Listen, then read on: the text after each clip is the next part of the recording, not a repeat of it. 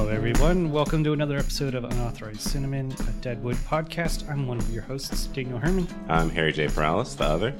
And we are on episode 7 of season 2. Magnificently named EB was left out.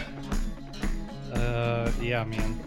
It's it carries promise and delivers on that promise, I think. It's not an EB-centric episode like later on when he's just completely mentally collapsing. Mm-hmm. But yes, this episode does open up in one of the most famous exchanges in the show's history. Mm-hmm. Al walks in and he says, "Do you know this fucking walkway connected us? Like, holy shit, I found a plot device." Yeah. Hey, this is a lot easier. It's not a plot device, but a plot aid Yeah. or something.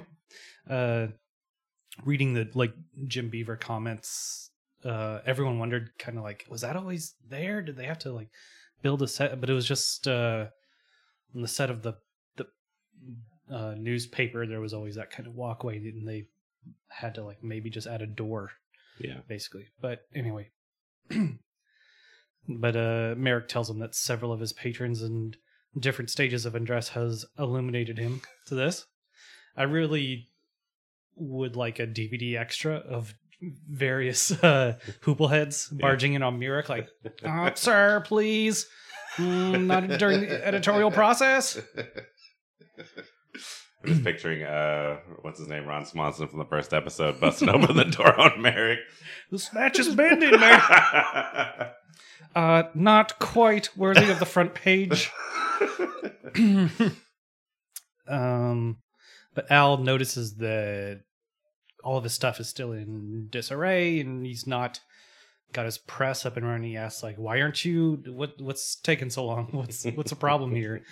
Merrick is, all right, look, we can make fun of him, but I think it's shorthand for something that I think we've all been through, where it's man, why the fuck do I even bother? Yeah.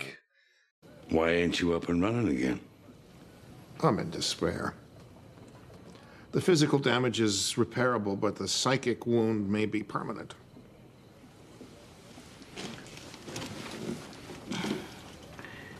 You ever been beaten, Merrick? Once, when I thought I had the smallpox, Doc Cochran slapped me in the face.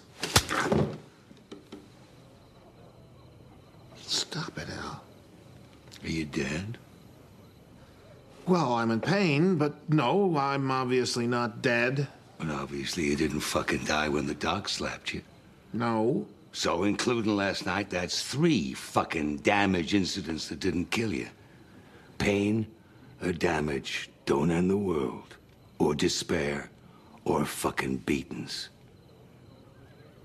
The world ends when you're dead. Until then, you got more punishment in store. Stand it like a man. And give some back. What's funny is the only times we've seen him beaten were in the show. So Yeah. we've been witness to both times. And we know that he was a complete teacher's pet. Yeah. And I guess he was, that always runs the you're either going to get beaten mercilessly or you're going to be just protected forever. Uh-huh. So I guess it was the latter with him. I feel like you reach the point in your life sometimes where it's yeah, I'm not, I just went through the worst, but I'm not dead. So what now? And you kind of figure all right, well, I can dwell on it or I can just go forward. I think the reassuring thing that I tell myself is oh, this isn't the worst thing that's going to happen to you. See, that's the opposite of me. It's I know, but I just you know what? Don't worry about it, because something way worse is going to happen down the line. And you're going to forget about this. Right. I can be very scared of things that happen. We talked about before, I always had a anxiety about my appendix bursting. And one day it actually happened. And, while it's going up, leading up until that, I can get in my head and be psyched out. I've been scared before of what's the biggest thing that could get stolen from me? Probably my laptop, if not my TV or movie collection. And I've had my laptop stolen. And when it happens, you just go, well, it's happened. like I can't change that it has happened. Yeah. So there's no point just going like, oh no, and like throwing a pity party. It's like, Yeah. okay, well that's the reality now. Time to move on. But yeah, now the AV Club has something interesting to say about this. Also, because they're saying like it sort of feels like something that was at the end of a scene that they tacked on the beginning of the next episode. Right. But they say that it ties into its theme, and they talked about the previous episode.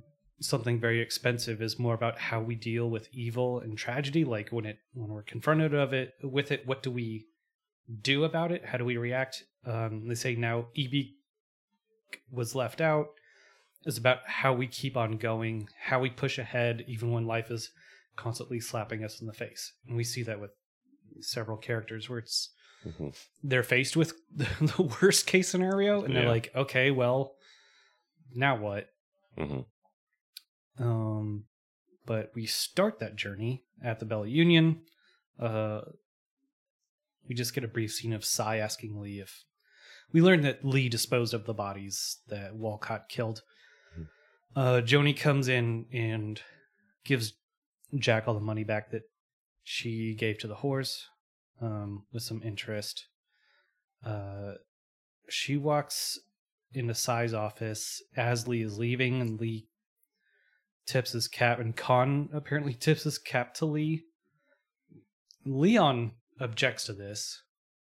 Now, was Leon that overtly racist before he was like employed to be like it was his job to spread racism? Or like, now here's something, obviously he's just like a hooplehead, dope head. I think he's mad about, like when he stole that dope, like he was defiant about like, I'm not apologizing to some blah blah blah.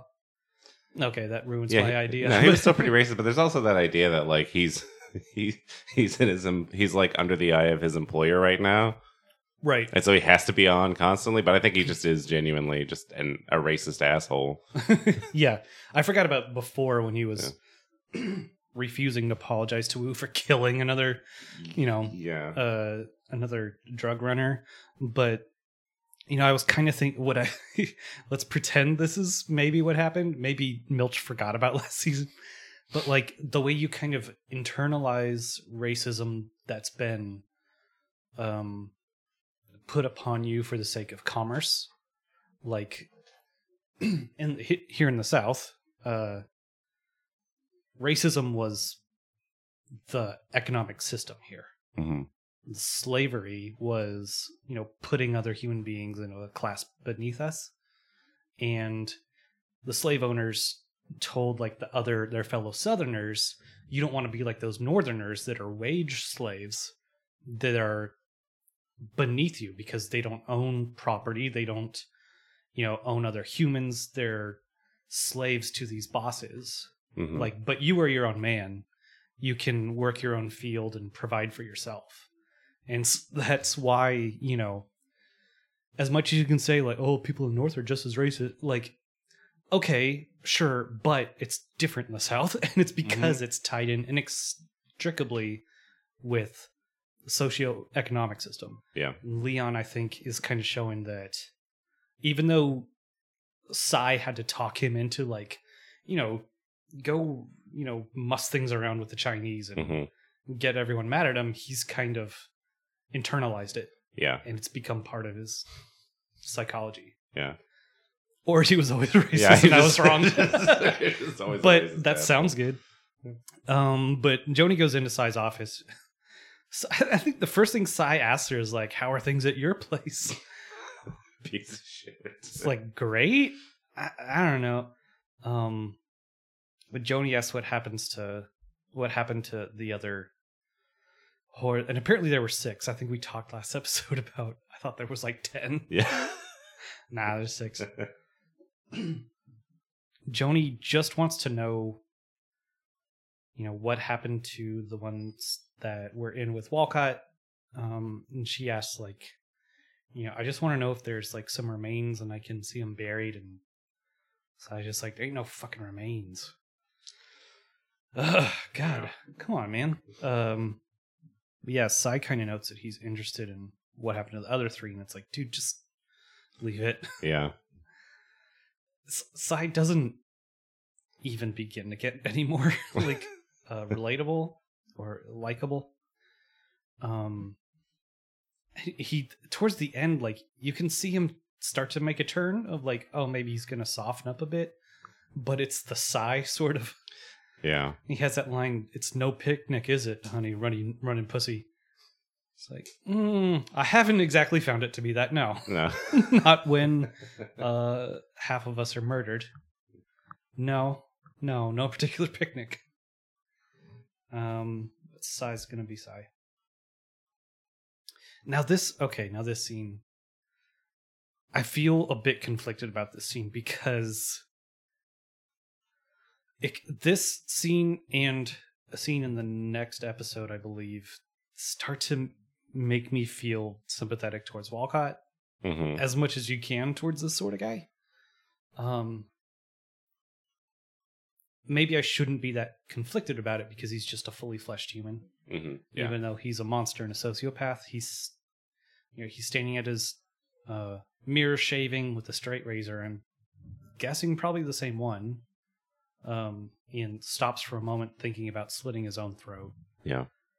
So he knows that he's fucked up, which we know because he didn't want to be seen all these times and all that. But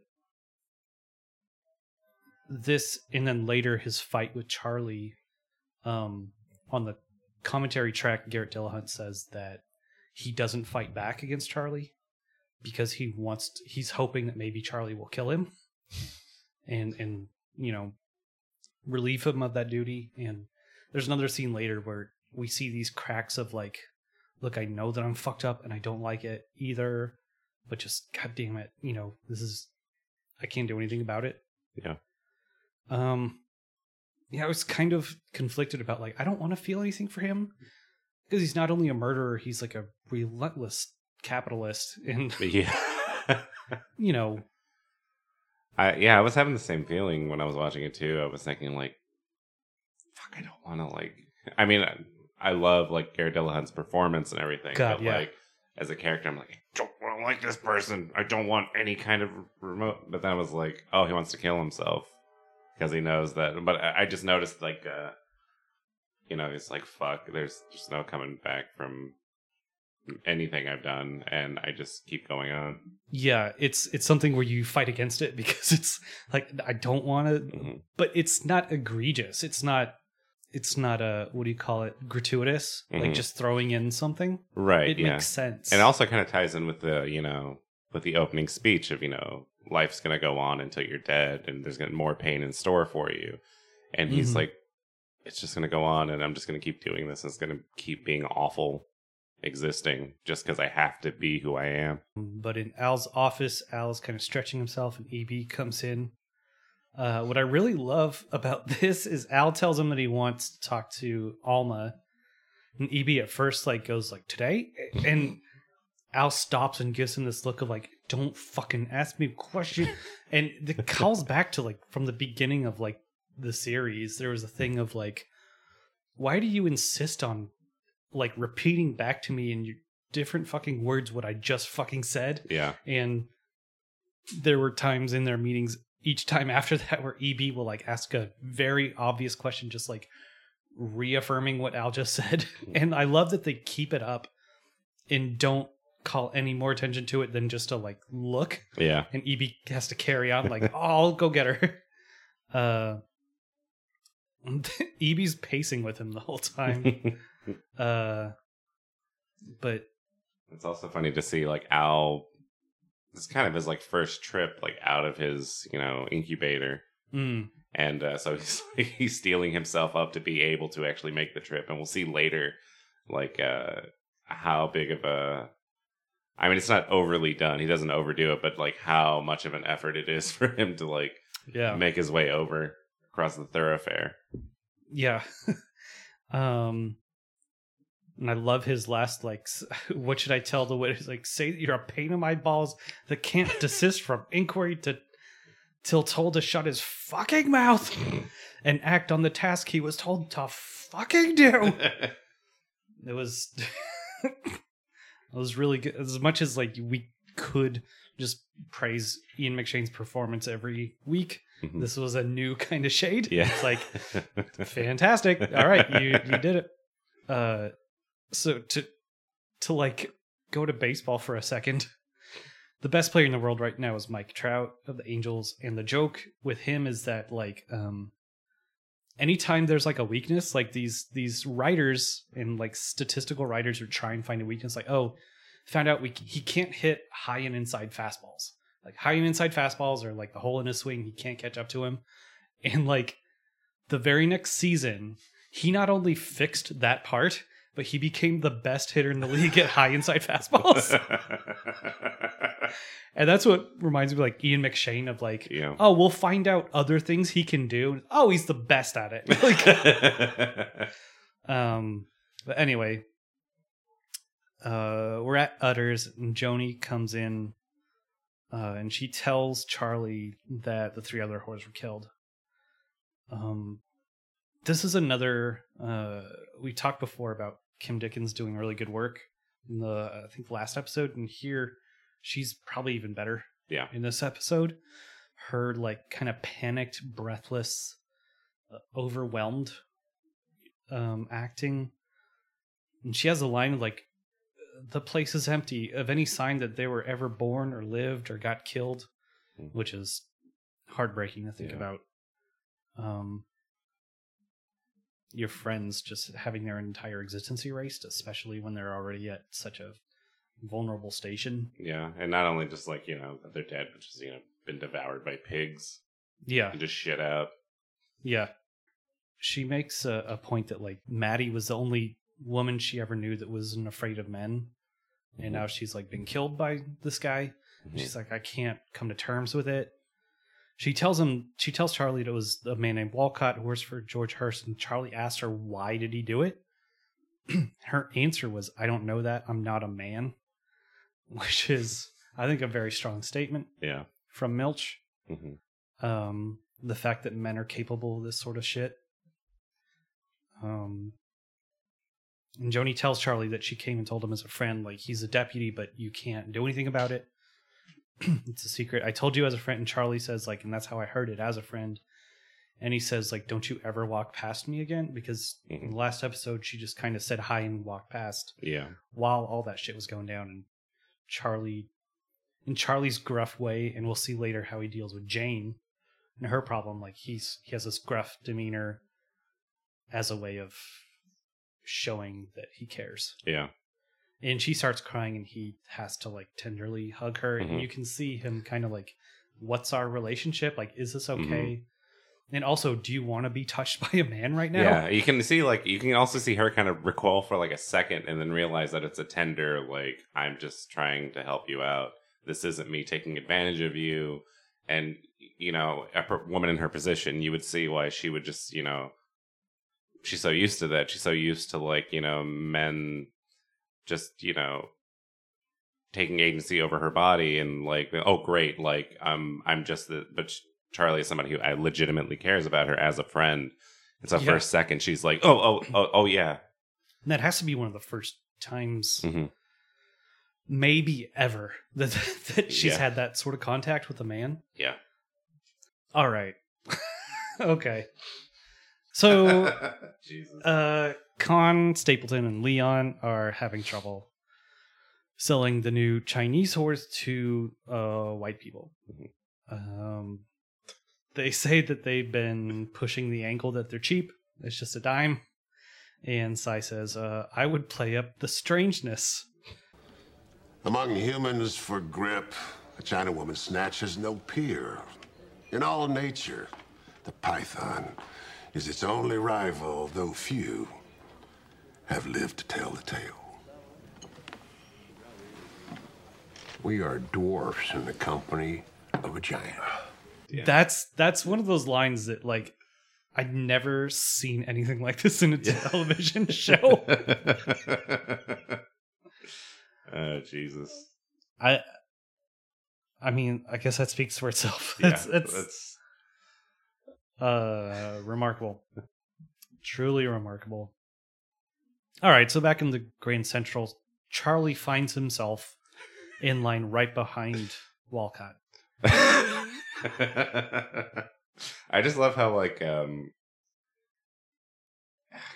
last scene was what, maybe like 2 minutes, or less than 2 minutes long, and the scene before that is Charlie. There's actually a couple of moments where it's kind of there's another moment I'll bring up later, but there's kind of a weird kind of editing, and it made me think of the idea of like, you know, when they shoot, you know, series television, you know, they don't just like take one episode and then, you know, just do it like a movie and then move on. They shoot all sorts of different stuff at once, and then they have to kind of piece it together.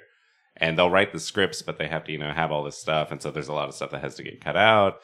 And just from automatically, he's like, I'm here as a friend. And like we see like Charlie's true friend, like his true friendship, and like, you know, the fruit of that. Yeah, that's the office of friendship that he's more comfortable in. Yeah. Watch where you stamp your fucking feet. Yeah. Just reminds me of any time like I've had a friend tell me something like shitty about like, oh, you know, this person was an asshole to me, and so I've never met the person or something, and so then that automatically colors like, you know, that person's an asshole. That person is awful. Yeah, and it's shitty of me because like, you know, you know, that person didn't do anything, and you know, it's a complex situation, but still, you know. They're all humans with their own foibles. Exactly. They were friends before that, and the guy on the other side is kind of probably like, that guy was kind of, I don't know, sensitive and, you know. Yeah. But you just go, he's a villain. Yeah. Yeah. At this point, it's very justified. It's very satisfying. Yeah. There's murder's different. Yeah.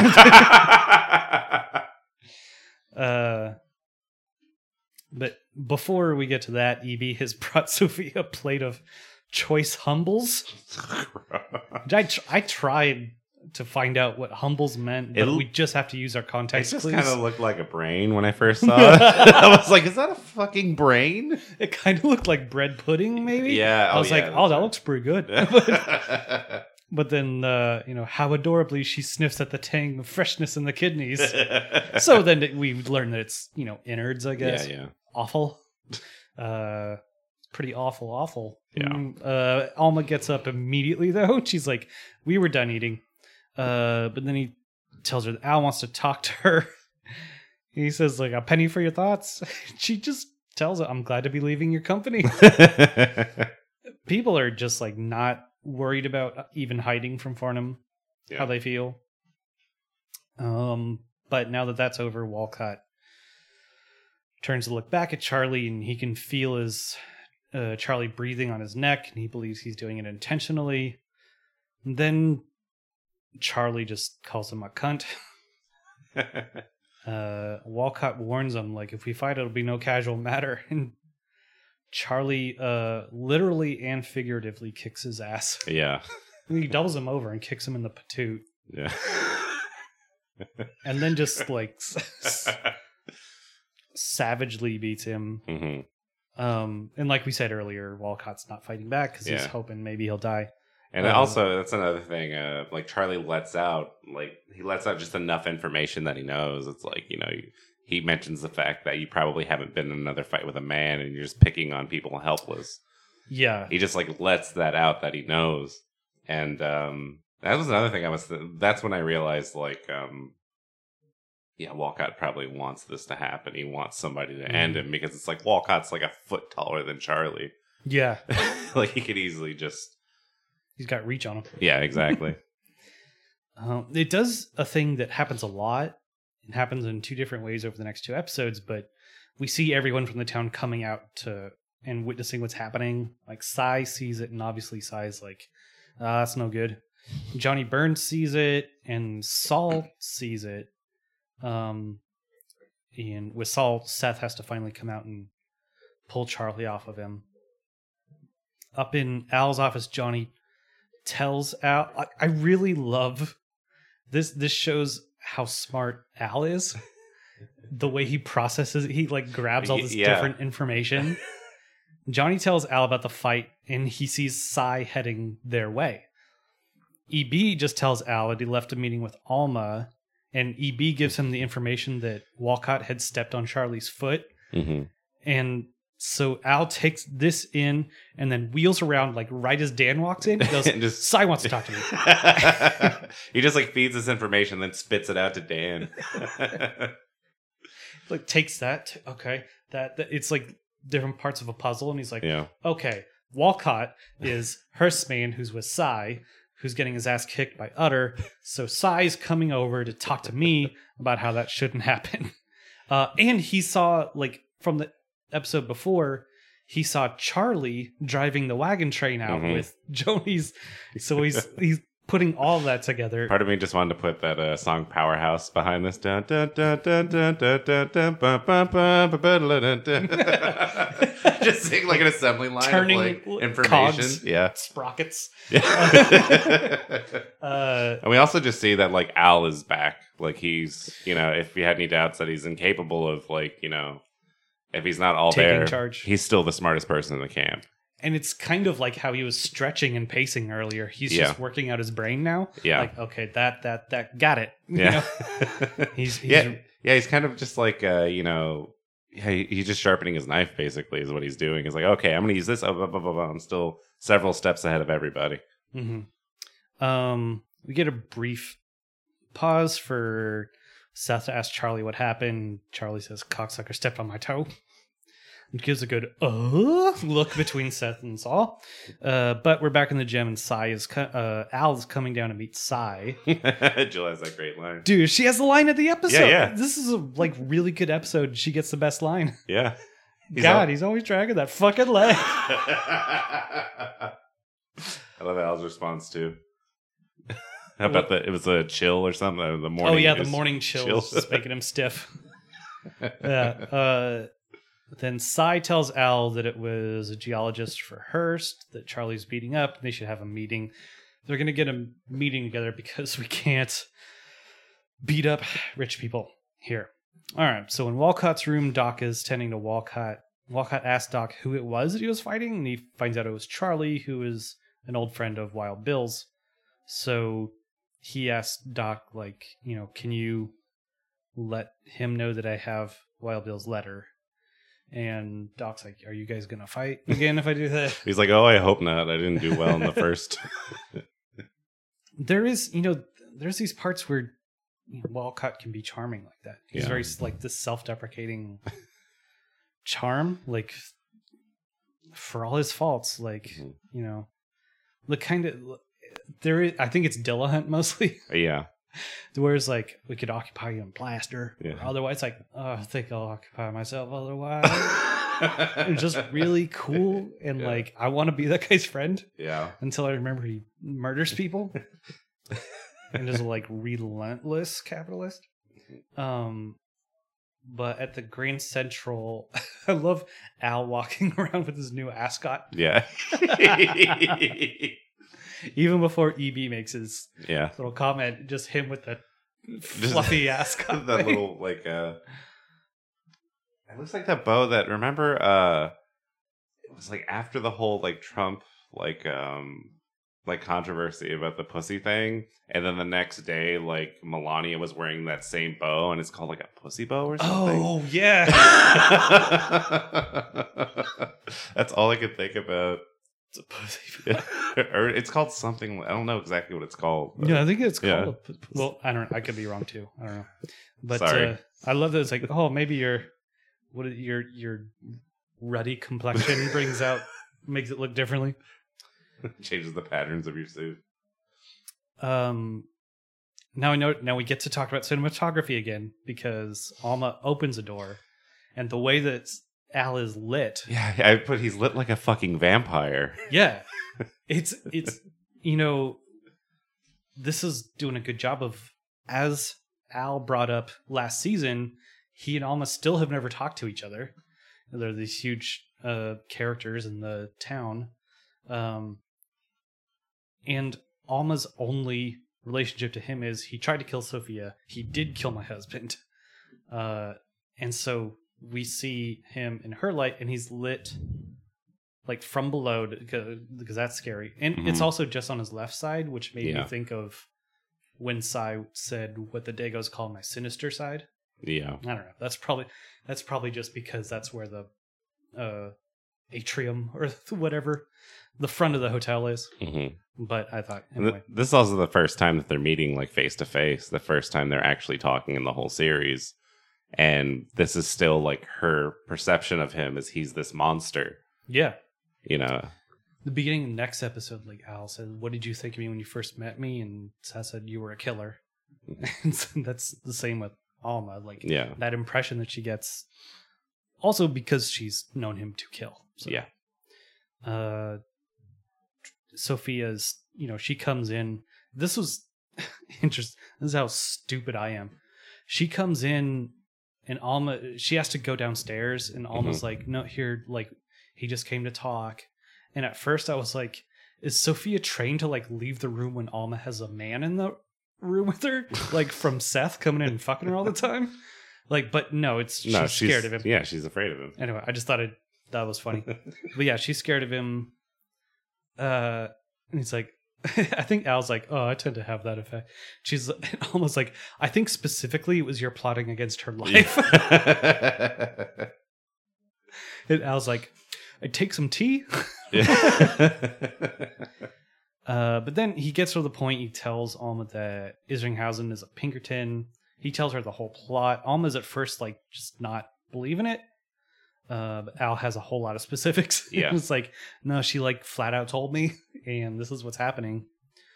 This is really good between the two of them. Like that Alma has like, some sand to her. Yeah. And she's toe to toe with Al, even though she's, Al is formidable and she's terrified of him. Probably not terrified, but thinks him to be a murderer. I like the back and forth. I don't like the Pinkertons. Being the Hearst Combine and their fucking ilk got their eyes on taking over here, your staying suits my purpose. As much as you can, please minimize your obscenities. Before ilk? Anyways. But so the nub of this just is that he tells her, like, look, I'll get their offer in writing, and then I'll give it to you, and you can keep it, as insurance against them trying to fuck you over in any way. I like as she leaves the what tea do you enjoy? Because I like that fucking Black Darjeeling. Now in the number 10 we have a... Oh wait, first there's that really great bit where he walks down and sees EB. And he's like, have we a new pope? Oh, yeah. And he's like, she's some fuck, EB. He's like, Al's wiping his brow. Yeah. Like he's sweating because he's struggling to get across, but he's making it look like, oh right. Yeah, we just, and EB like laughs. Mm-hmm. He's so fucking nervous. Tickled at that. At number 10, we have a real gathering of the minds. Hooplecon. It's pretty hard. It's pretty stiff competition for worst con. Yeah. But yeah, there's like, I won't fuck a Chinese. I've got a mother living yet. She the jealous type.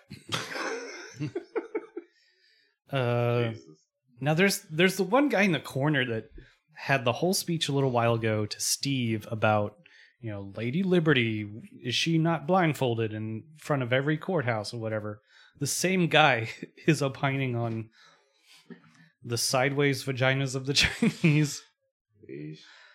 And now Khan comes in trying to sell the skill.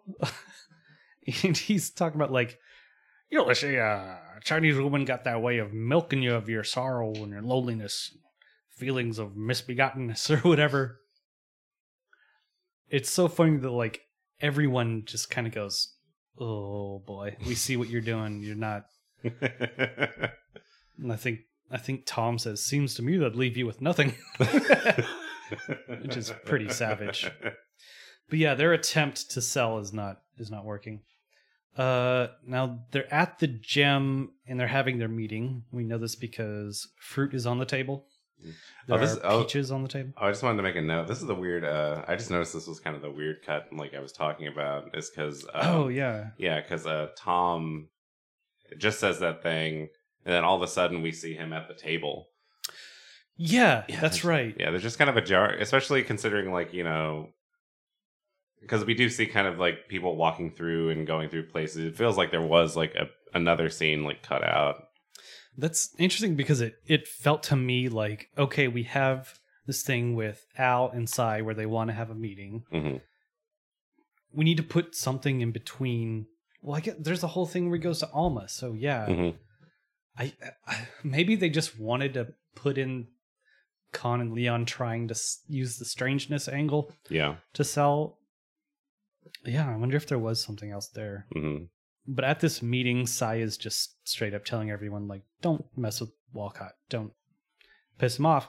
And your instinct is to kind of be like, fuck you, Cy. But, like, he makes pretty compelling mm-hmm. arguments when he's, you know, saying that, what does he say? George Hurst geologists won't get convicted of any crime in any court convened by humans.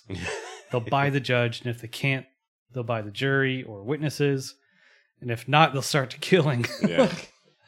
Which is true. Like, yeah. he's right. As icky as it is to like have to say, look, we just have to bite the bullet on this one. And it happens to be in his favor. Yeah, it does. Now, Al also can kind of, he clearly knows that something is amiss. Mm-hmm. He wants to know about the wagon that Charlie took out last night. And I love Cy's like, we're not here to discuss wagon trains are leaving, you know. But it's also kind of, in a way, protecting Joni too. Mm-hmm. Like, his chief concern of this meeting is like, leave Walcott alone. Don't dig into it. Yeah. Don't look at what's going on. But also, you can tell he's like, let's not talk about Joni Stubbs and whatever. Tom is just constantly asking about, like, well, what did he step on your toe in a certain way? Like, but this, and also, you know, going back to what the AV Club, and I should bring up the AV Club's Todd Vanderwerf is who does the write-ups. I should actually give credit to the actual writer mm-hmm. who did that work rather than just AV Club. But their thing of you just have to, you know, grin and bear it and move on kind of applies to Charlie of like, you can't do anything about this injustice you know about. And also Seth is going to have a huge problem with that. Yeah. Because Seth is motivated very strongly by this sense of justice. And I think Oliphant does really good work of just like not saying anything, just being like, okay, fine. Like, we'll drop it. That's fine. But in the meantime, Cy is just like on full tilt and like going like, look, we're never gonna, it doesn't matter if he stepped on his foot or killed a bunch of people. Everyone's like, what? Wait, what? And Al's little comment of like, well, Cy, all that geologists did was step on others' foot. Like relishing his peach. Mm-hmm. And Cy like is done talking to him, and everyone kind of agrees, like, that's fine. He signifies that he's done by like slamming down the bowl of peaches. Yeah. And there's a shot of Johnny like, oh, my peaches. But yeah, so, and that's when Doc tells Charlie that Walcott has Bill's last letter. Mm-hmm. I think as he's leaving, Cy's like, did I hear you say Walcott wants to see Charlie? Now at the Grand Central, this is where we get our episode title. EB's watching. It's like, why not come out 5 abreast, cavorting and taunting? EB was left out. EB was left out. I love that in his imagination, their like central thought is having left him out. Like, yeah, that's what they're happy about. They're only talking about how they left him out of their meeting. That's all their meeting was leaving him out. And now Todd Vanderwerf of the AV Club circles around to this idea of like having to move on past whatever happened, and he points out that EB can't do that. Yeah. He says, just look at the character singled out in the title, who lurks in the background of so many shots in this episode, drinking information as he usually does, but finding himself unable to use that information in any good way. Yeah. Because he's so self-absorbed. He's just like, he's stewing over these things he can't control, like we talked about. Yeah. But anyway, Seth goes up to talk to Alma. EB is trying to get some info out of sight. He goes, back from a meeting of the worthies. It's like, hope you reached a resolution. So I was just like, thanks. I think it was like the gathering of the worthies. I love that. He makes like a joke about Seth is gonna go up to fuck Alma. This is very small, but I loved when Alma opens the door, the look on her face. Mm-hmm. That job by Molly Parker to like, she doesn't move her face at all, but you can tell the like shock and all the other emotions that are going to come with seeing Seth by surprise are going to bring up. Now they go in and he goes to sit down.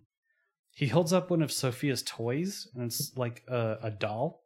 And he kind of smiles at it, but Alma like takes it and puts it away. Yeah. This is really quick, but I think that bit of business served a couple purposes. Like one, he's kind of like, oh, this is a cute toy. And she's like, we're not here to like be friendly or, you're not in Sophia's life. This isn't, but also it's very symbolic that it's a little child. Yeah. And he's like, oh, cool. And Alma's, it's, she's saying that they both know that Alma's pregnant. Yeah. This is kind of a metaphorical way of being like, you are not going to be involved in this child's life. He asks how she's doing, and there's this sort of sarcastic cordiality. He's like, I'm doing fine. How are you? How is your family? But Seth gets to the point and says, would it be easier for you if I just left?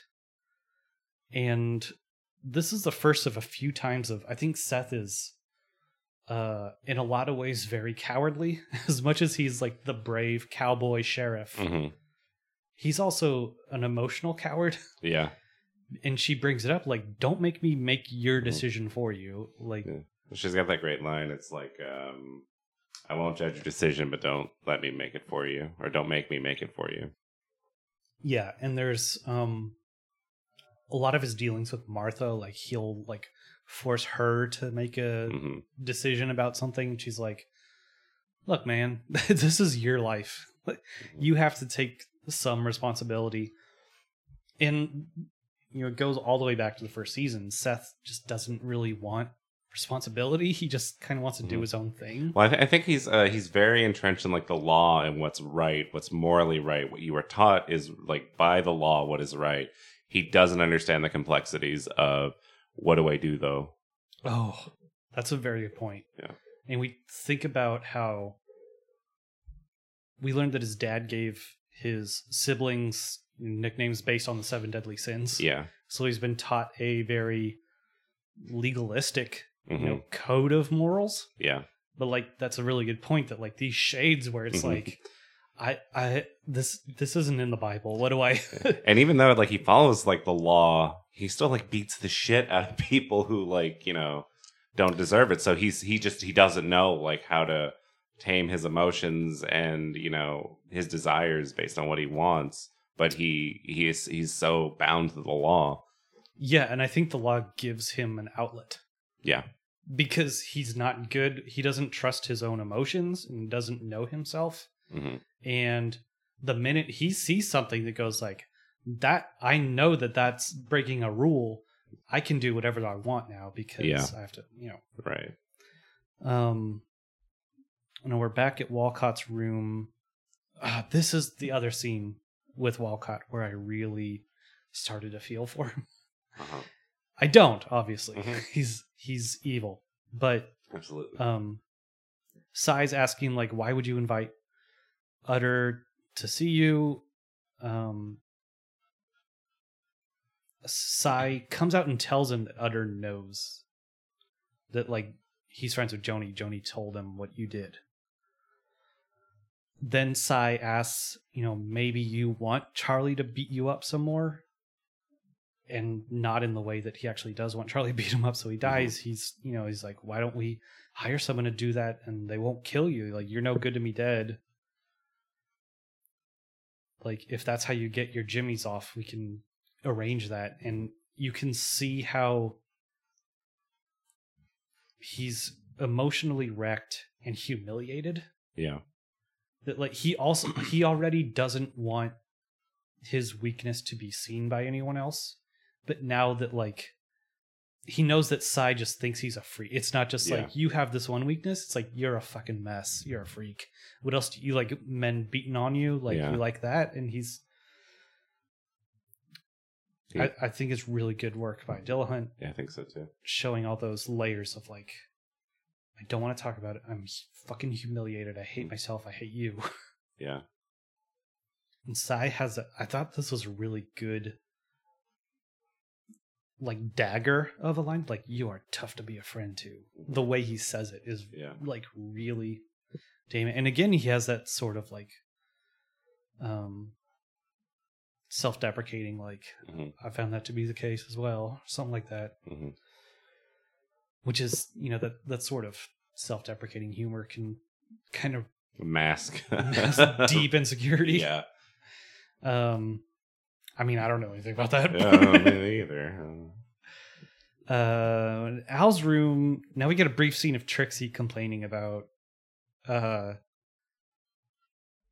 Saul and Seth nagging her about, like, she messed up something on her lessons and she was sloppy with decimals or something. Mm-hmm. She's like, he's harping on me. And there's the line, like, Al says, "Who's harping, the Jew?" And she goes, "You making a fucking pun?" That's funny, dude. I think I sent you a text. I'm like, I looked up, I was like, wait, what is it? Wait, Jew harp. I think Jew harp is a thing. And it's like that, we call it a jaw harp. Uh-huh. Where it's like, mouth harp, yeah. Yeah, mouth harp, I guess. Yeah. Yeah, those things fucking rule. I love those. Yeah. I've got one somewhere. Yeah. But yeah, they call it a Jew harp, I guess. Really? Yeah. Why? I don't know. You know how Jews are always playing those? Good Lord. I feel like that's one where I feel it was, like, reverse engineered. Like, they called it a jaw harp because that makes a lot of sense because it rests on your jaw. And then there's like, what if we added a racial slur? Yeah. It's like, I mean, not? We are racists. It's only right for us to add racial slur. God. Now there's a bit where Al gives her some advice and she kind of turns it, I think it works in two ways. Where he says, don't fault them, Trixie, for your own fucking fears of tumbling into something new, which I think is true. Mm-hmm. I think she's afraid to be bad at something and, like, open herself up to the vulnerability of correction. Yeah. But then also, I think she knows it and kind of accepts it, but then also is like, so what you're saying is you want me back there spying for you? And he's like, yeah, if you could pay particular attention to any talk about Walcott, Hearst geologist, whatever. So I think it's kind of a cover for him being a dad. Yeah, that's what I was thinking too. He's just he has to, like, just, okay, yeah, you can spy on me because I'm an evil man. I really just don't want you to do something different with your life. Mm-hmm. You know? Yeah. He has a good line. It's like, you think them harping on you is any worse than a boot on your neck? Yeah. So I think he gives her genuine advice and then she internalizes it and then turns it like, oh, so you just want me spying? And he's like, yeah. If that's what you gotta tell yourself, yeah. And there's a good part as she's leaving, he says, and mind your fucking decimals. Yeah. And she has to, like, stifle a smile. Yeah. Like, that's it. Like, man, with her and Al and her and Saul, like, there's so much, like, they could just be such good friends if it weren't for this, like, how fraught the nature of their relationships are. Yeah. And really it's Al having bought her, as a child. That has something to do with it's a bit of a hurdle, but like they do like each other a whole lot. We're back at the hardware store, and Seth has kind of pieced together why Charlie beat Walcott up, and he knows that he has to just swallow it. Mm-hmm. And this is the first instance we kind of see him just do a quick rub of his nose and like put his hand down his mustache. This becomes like a tick of his. Yeah. When he has to stifle his rage, his like, murderous rage. And he tells Saul then that he saw Alma and he's fine with him working at the bank. He says, he also says, she is as you thought. And Saul says, I thought so. I was like, okay. And then Trixie comes in. She apologizes for, fucking up the decimals and for her attitude about it. She also love her little, Seth, by the way, you cannot be such an asshole. Like Moses did all the heavy lifting, carrying the tablets. And Saul wants to know if she has any advice for him. She tread lightly, who lives in hope of pussy. I mean, wise words. Yep. Now, in Chinaman's Alley, Con and Leon spot a white guy leaving the tent. They pull him aside. Quick note, I think in the comments by either Jim Beaver or Keone Young, they note that this guy who's being surveyed was Paula Malcolmson's boyfriend. Oh, yeah? So, it's a little thing. Is that a white man I see? Walking like a man relieved? I believe he's repositioning his Johnson.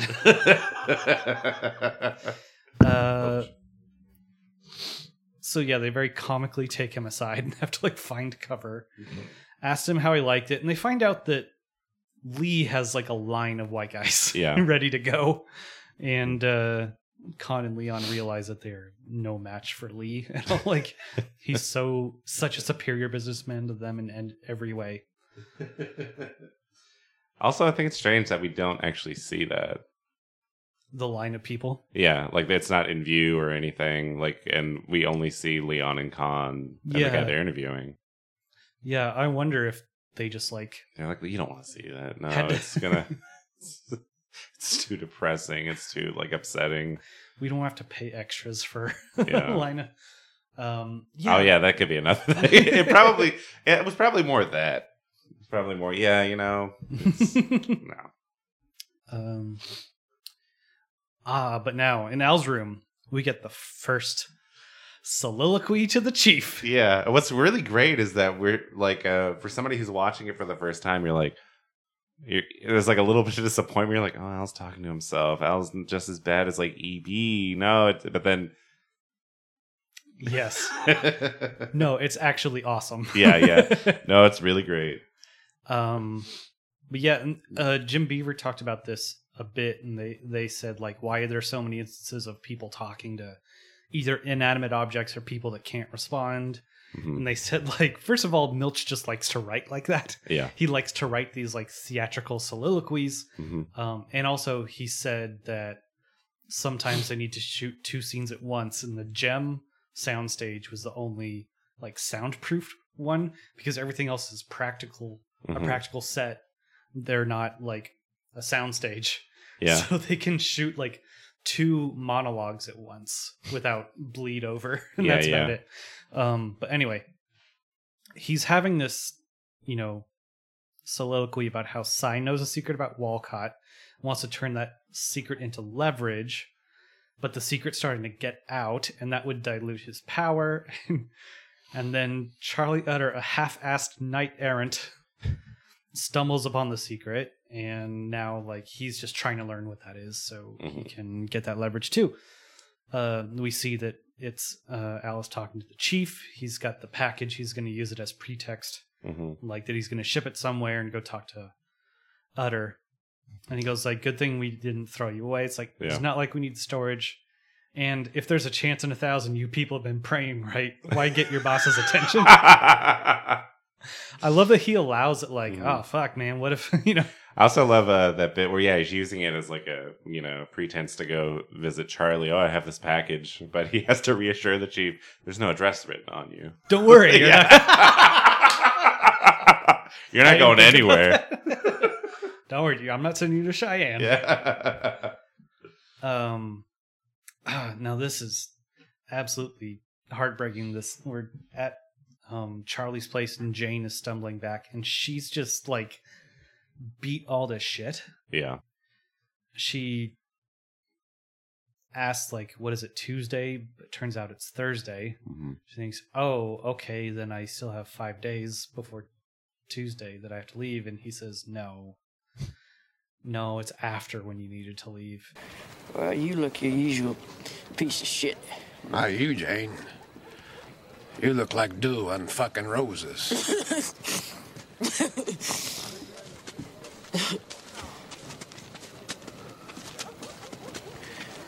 I woke up on the dirt in the fucking graveyard, questioning dusk or dawn.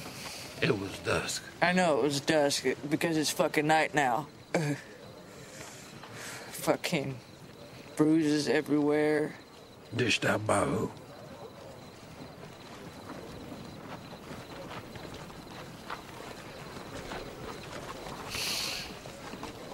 It's getting the up fucking hand on me, Charlie.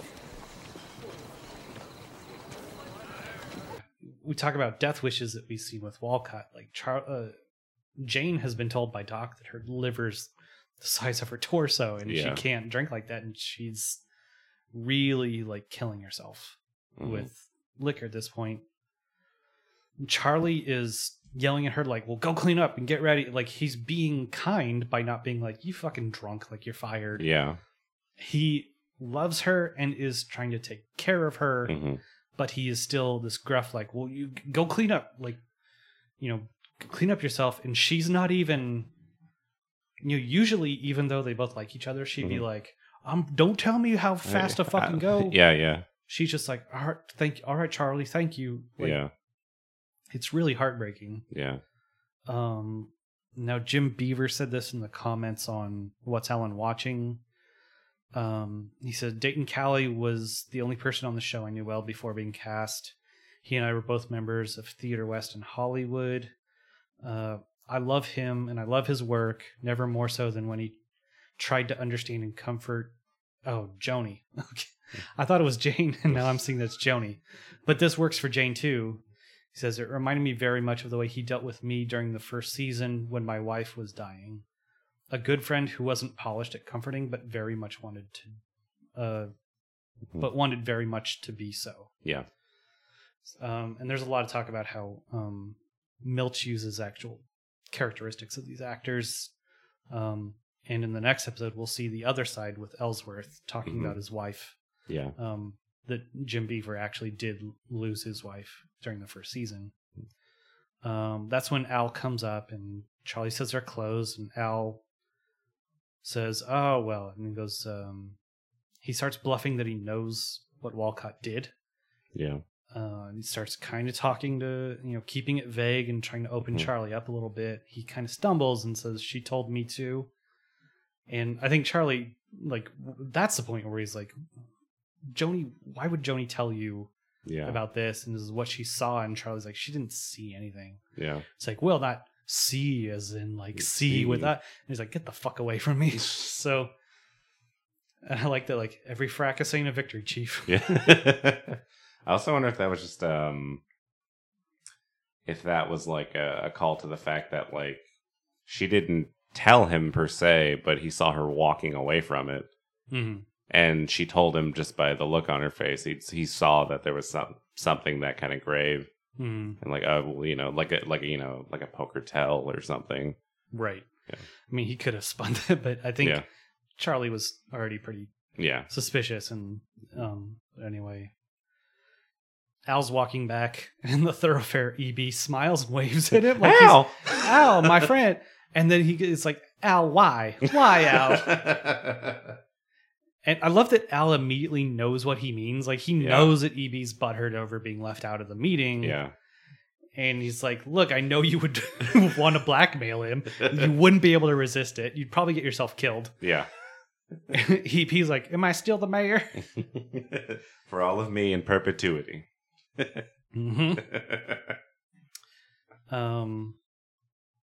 When Al gets back to the gym, Johnny says, still got that package, I see. Ain't nothing gets by you, Johnny. And Al tells Dan that he doesn't need to go to Cheyenne after all. Says a whole lot of stuff I don't understand. But basically it's like, look, we're not taking that tack anymore. We're not fighting this out. We have to find a way around it. He mentions how impressed he was with Seth at the meeting for restraining himself. He says for putting aside his, quote, pet interests, including innocence, so forth, guilt, fucking who did what to fucking who. I love Al being condescending about like, oh, he just is all obsessed with like, you know, justice, the truth. Now back at the Bella Union, Joni is really like running it off the edge. She's talking to Jack and trying to, you know, trick out Jack, and Jack clearly loves her because he's like, I always wanted to sleep with you, Joni. She's like, would you pay me for it? And he's like, what if I just, you know, give you back half of what you owe me? And he says, I can keep the illusion. Which is just heartbreaking. Yeah. Like, poor Jack. Cy sees her. He takes her aside and like really rips her one for telling about Charlie. And it's not necessarily like, you're going to get us all in trouble, but he's, to give Cy a modicum of credit. Yeah. He's like, this is going to get you killed if you keep doing this. And there's the like, he kind of is like, look, you're not the one who had to see them with the throat slit. Throat slit? I said clit. Yeah, you said throat's clit. Cut that out. You're not the one that see them with their throats slit or their throats cut. Which, if you combine those two, is problematic. But Joni's like, don't tell me you cleaned up anyone's gore, Cy. Yeah. Cy's, well, anyway. But he lectures her a bit about Maddie and says that her problem was she didn't want to grow old. Like, we're all growing old. Which, you know, it's kind of like what Walcott was saying to him about, like, you're past your prime and just do your job and keep quiet. And, like, do what others have found you suitable for. I think Cy is kind of like, look, you're reaching too high, you're flying too close to the sun, and you're gonna get burned, and like you can just come back here and I'll protect you. And Joni, to her credit, just sees right through that. It's like, you're not gonna fucking protect me.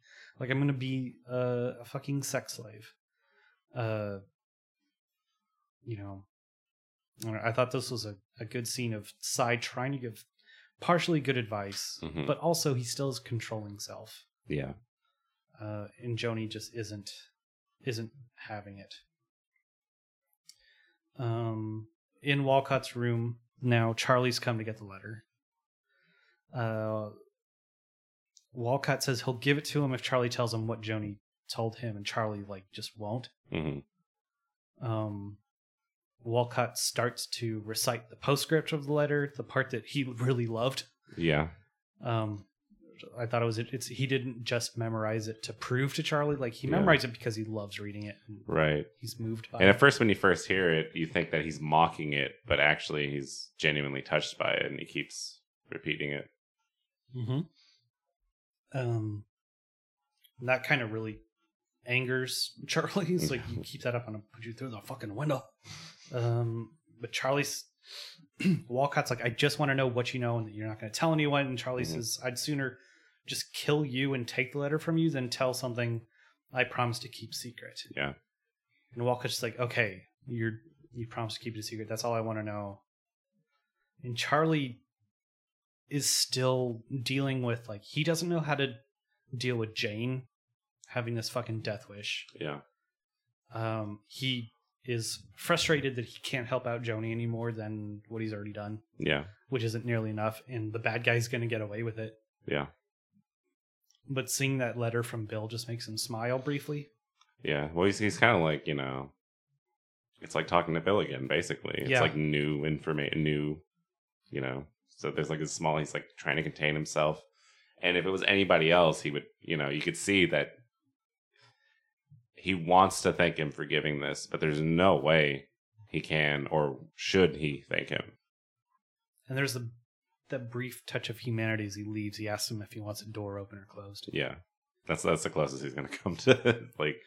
Yeah, about as good as he deserves. Exactly, right. But you can kind of see the surprise, and it might even momentarily at least save Walcott's life. Like Charlie, because you can see he's like, open, please. You know, he's kind of glad to, because everyone else has been either beating him up or making fun of him or, you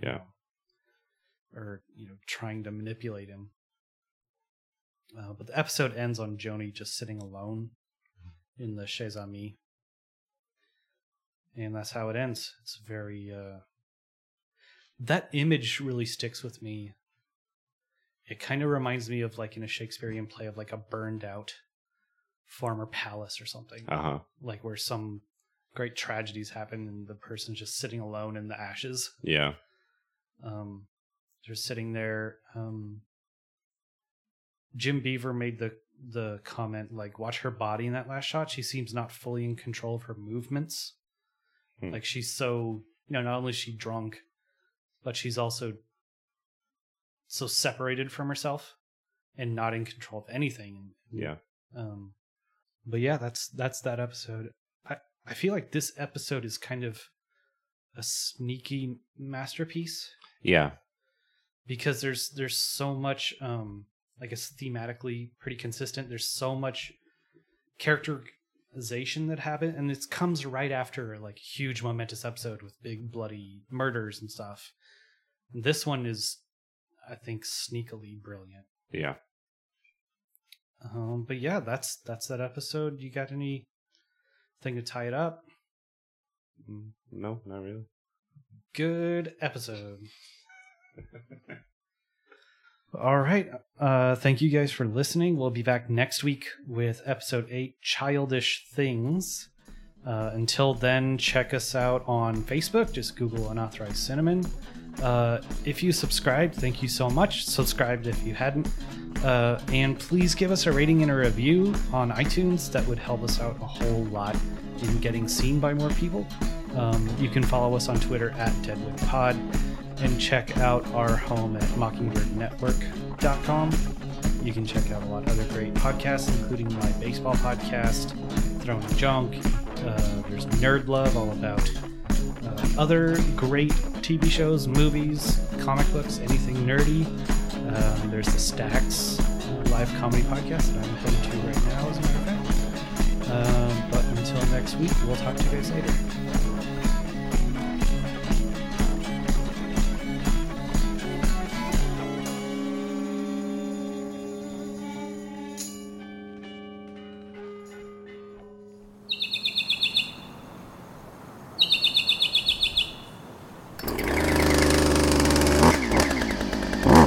Mockingbird Network.